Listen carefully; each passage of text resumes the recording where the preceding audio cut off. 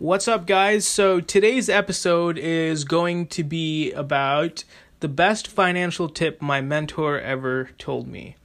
So if you want to know that, stay tuned. There's no advertisements, but I love transitions, so I'm going to use one. So I'll be right back. All right, so I hope you enjoyed that little transition. So now to get down to it, I'm going to tell you what it is, but there's actually a few things that you probably want to know.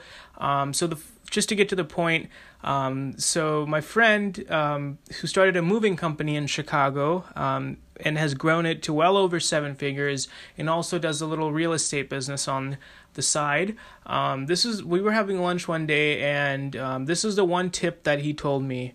And I didn't really think about it that much, but then as I started doing more research on things like finance, I ran into Tony Robbins, and it's the same thing that my mentor told me. It seems like Tony Robbins also mentioned it, and my mentor told me to have a rainy day fund.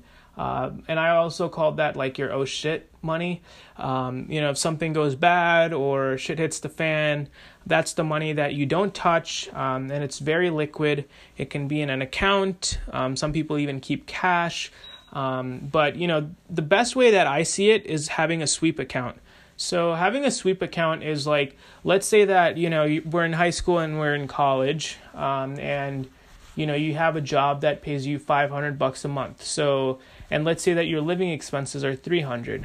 So the ideal thing, this is very aggressive, but when you're young, if you can save 20% of your monthly income and push it away into a separate account, that's extremely powerful. So if you're making $500 a month or, $1,000, let's just choose 500.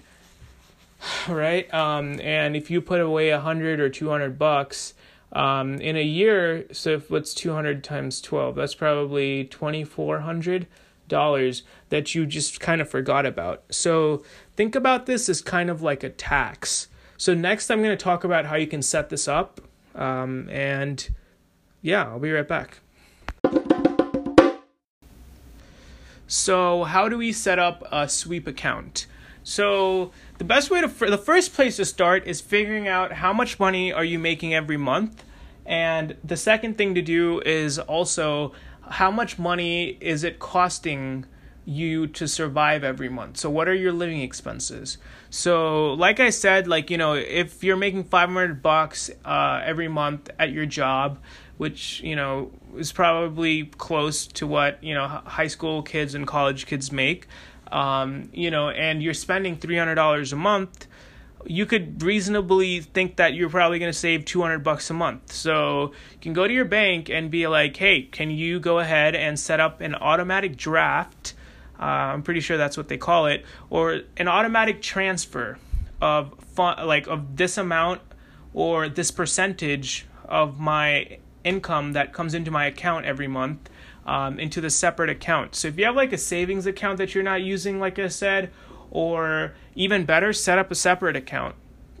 So that's a great place to start for a sweep account.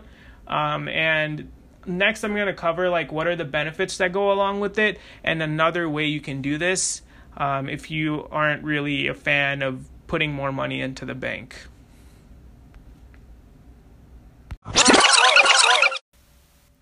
So first, what is another way you can do this? So another way that is also possible is keeping cash.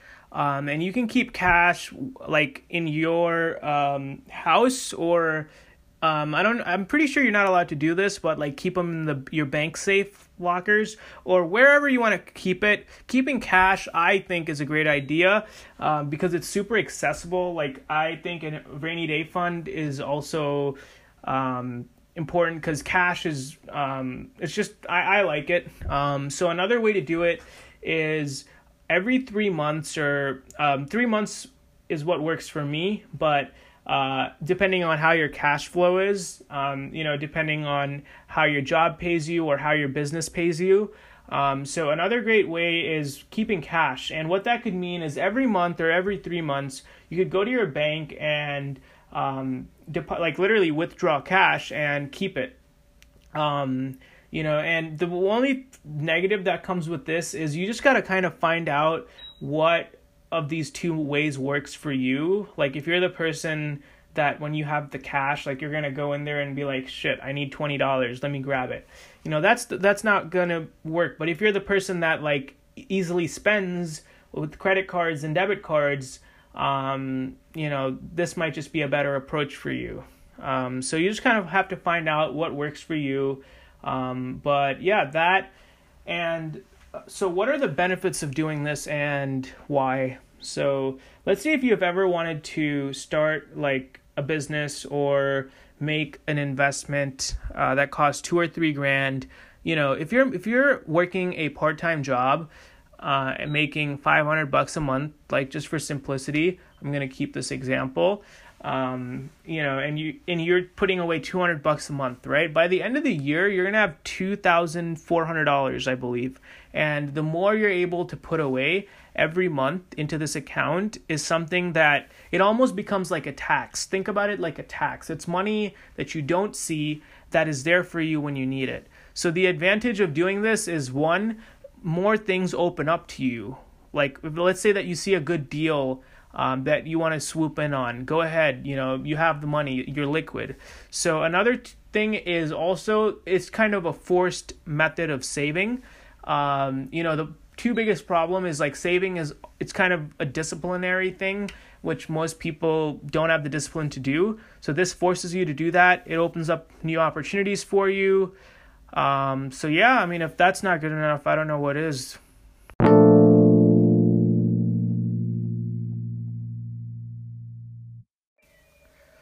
So that's it for this episode, guys. If you have any questions, there should be our email in the show notes. Go ahead and send me an email. I'll probably reply to it. I will reply to it, actually. And yeah, I hope that was something that was useful.